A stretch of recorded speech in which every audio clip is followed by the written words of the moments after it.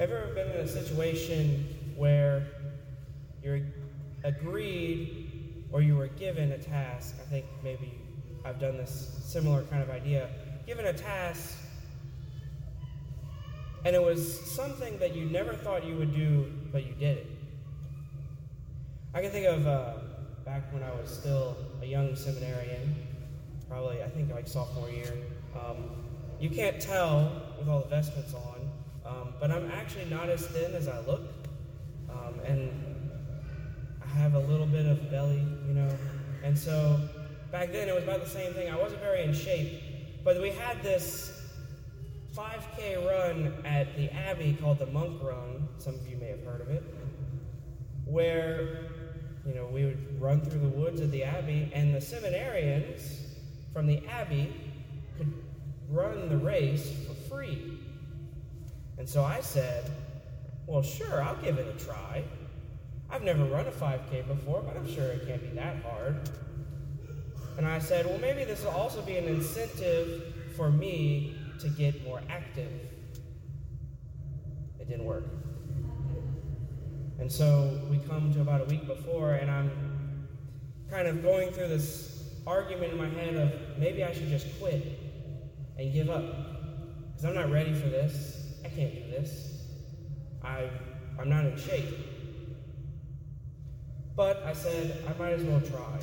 I get there the day of the race, same thing going through my head. Maybe I should just back out, because this is just not going to end well. But I did it. And about halfway through the race, again, after my legs are sore, I got that terrible side stitch, and it's just I'm not feeling good. And I say, maybe I should just give up and walk the rest of the way. And for a little while, I did. I walked. And at that moment, I could have just given up. How many times do we get in that situation where we are given something to do, a mission, and it just seems impossible and we want to give up? You think of how you and I are called to live as saints, but that seems so incredibly impossible. How am I supposed to be like Saint Teresa, or Saint Benedict, or Saint Francis, or Saint Louis and Zélie Martin? How am I supposed to live like them? That's impossible.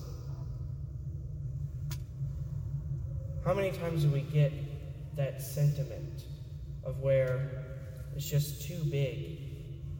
We can't do it on our own.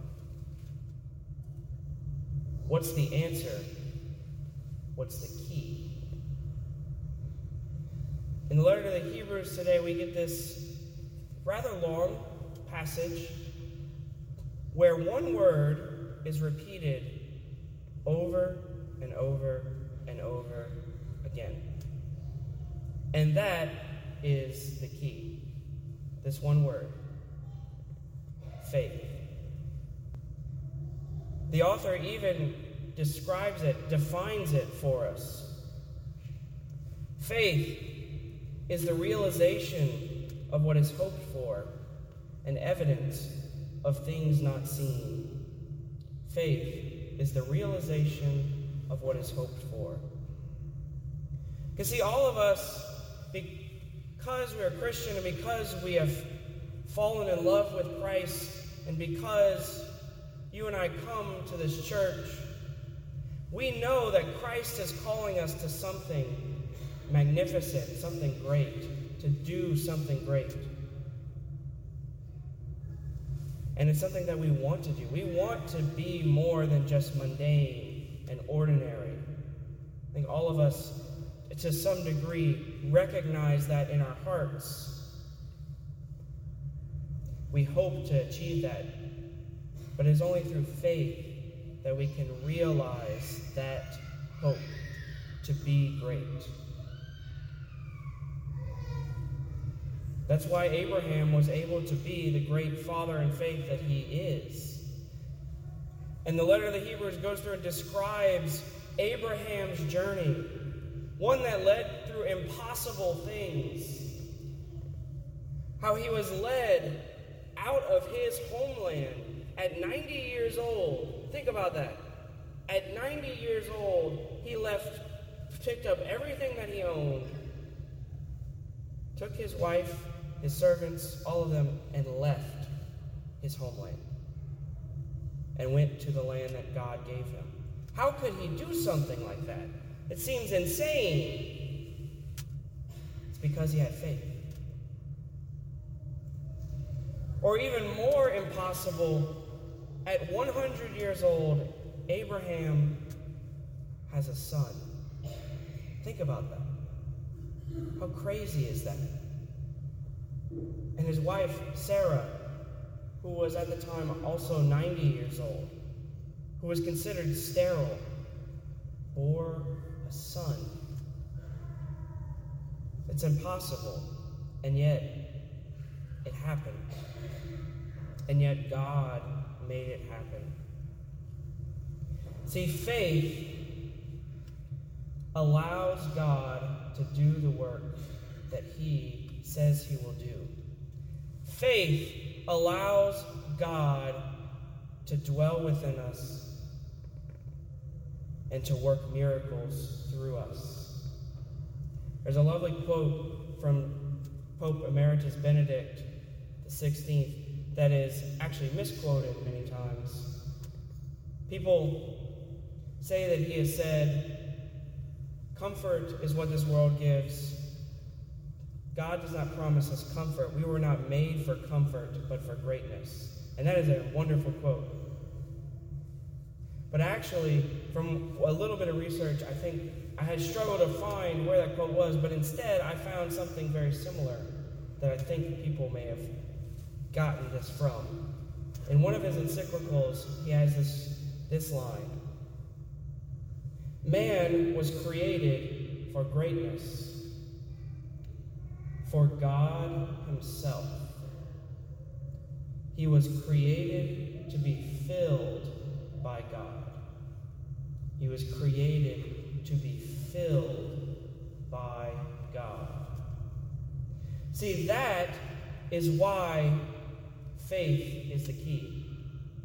The faith that we receive when we are baptized allows us to be filled by God, allows God to dwell in us because we say yes to him.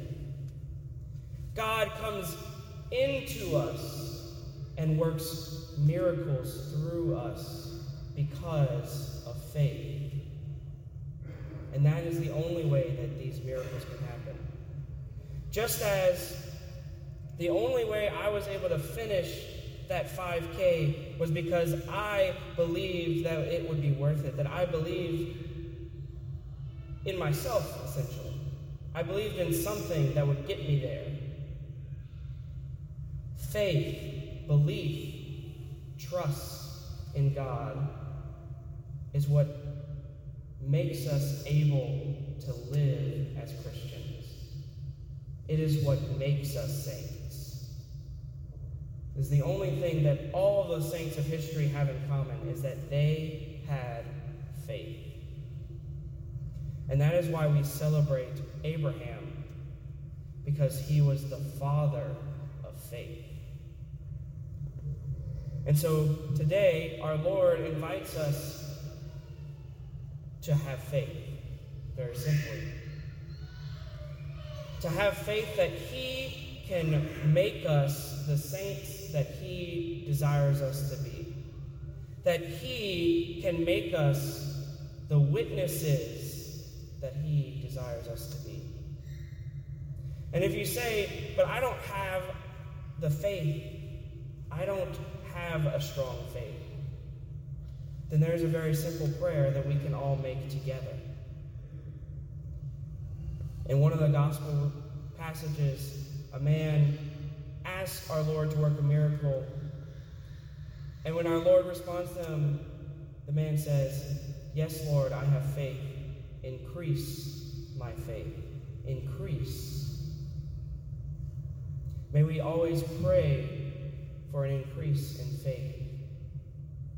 If you don't think you have faith strong enough to make the impossible happen, then pray for faith. And so, let us join with our father in faith, Abraham. Let us not be discouraged, but have faith.